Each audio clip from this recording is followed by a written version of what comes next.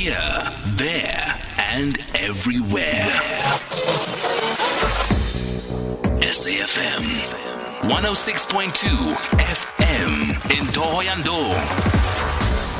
Right, so with some time to go with this lockdown, and we don't even know whether the lockdown will be extended or not, there really is a concern from the South African National Blood Service that we are going to be quite low on blood stocks. Now, they are really appealing to all of us to try and do our bit to try and donate some blood. Silungile Mlambo, Chief Marketing Officer of the South African National Blood Service, joins us now on the line. A very good afternoon, and thank you so much for joining us.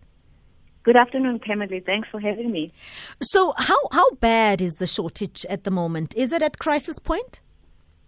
No, actually, we've been encouraged by donors who've been going out to donate blood during this time. So we are quite stable at the moment. But, we remain conscious and worried that it may just decrease. But for the moment, we are okay. The blood stocks are stable in the country, and we are able to meet the demand. But just for the moment, you do know that blood is needed every day. Yes. So we are monitoring the levels every day. With the scenario that we're sitting with now, I suppose everybody didn't expect where we would be here, and there is a lot of preparation that needs to happen. Are you relaxing your criteria for accepting blood in anticipation for more need for blood? No. We cannot relax our criteria because you know that every unit of blood goes to a patient. So we need to make sure that it is tested and that even the people who are giving the blood are free from illness. So we cannot relax the criteria. In fact, we've had to introduce new criteria just to make sure that people who've traveled outside the country do not donate blood. And all of those who have flu symptoms do not donate blood. But the message is really simple. If you're not feeling well, try to delay donation until you feel better again. All other criteria is still there, and it's even stricter, just so we make sure that we do not transmit infected blood to patients. Silungile, from what I remember, the criteria is very, very strict. Things like people smoking and so on. Who can donate blood? Just give us a high level of who can donate blood.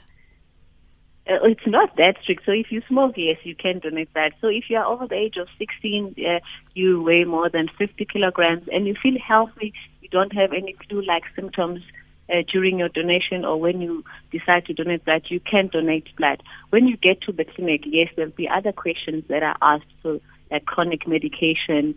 Those are the only things really that can exclude you from donating blood, but it's not that bad.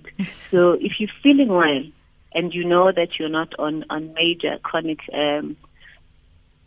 pills or medication, then you can donate blood.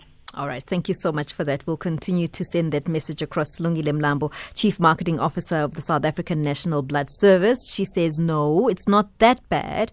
But please, if we can, continue to donate blood, except that obviously if you've been traveling, you're not feeling well, you are excluded from that list of people who is able to donate blood. But let's do what we can. I'm sure at this point, we just don't know. We don't know what's coming and we don't know what's going to be required. So let's just do our bit.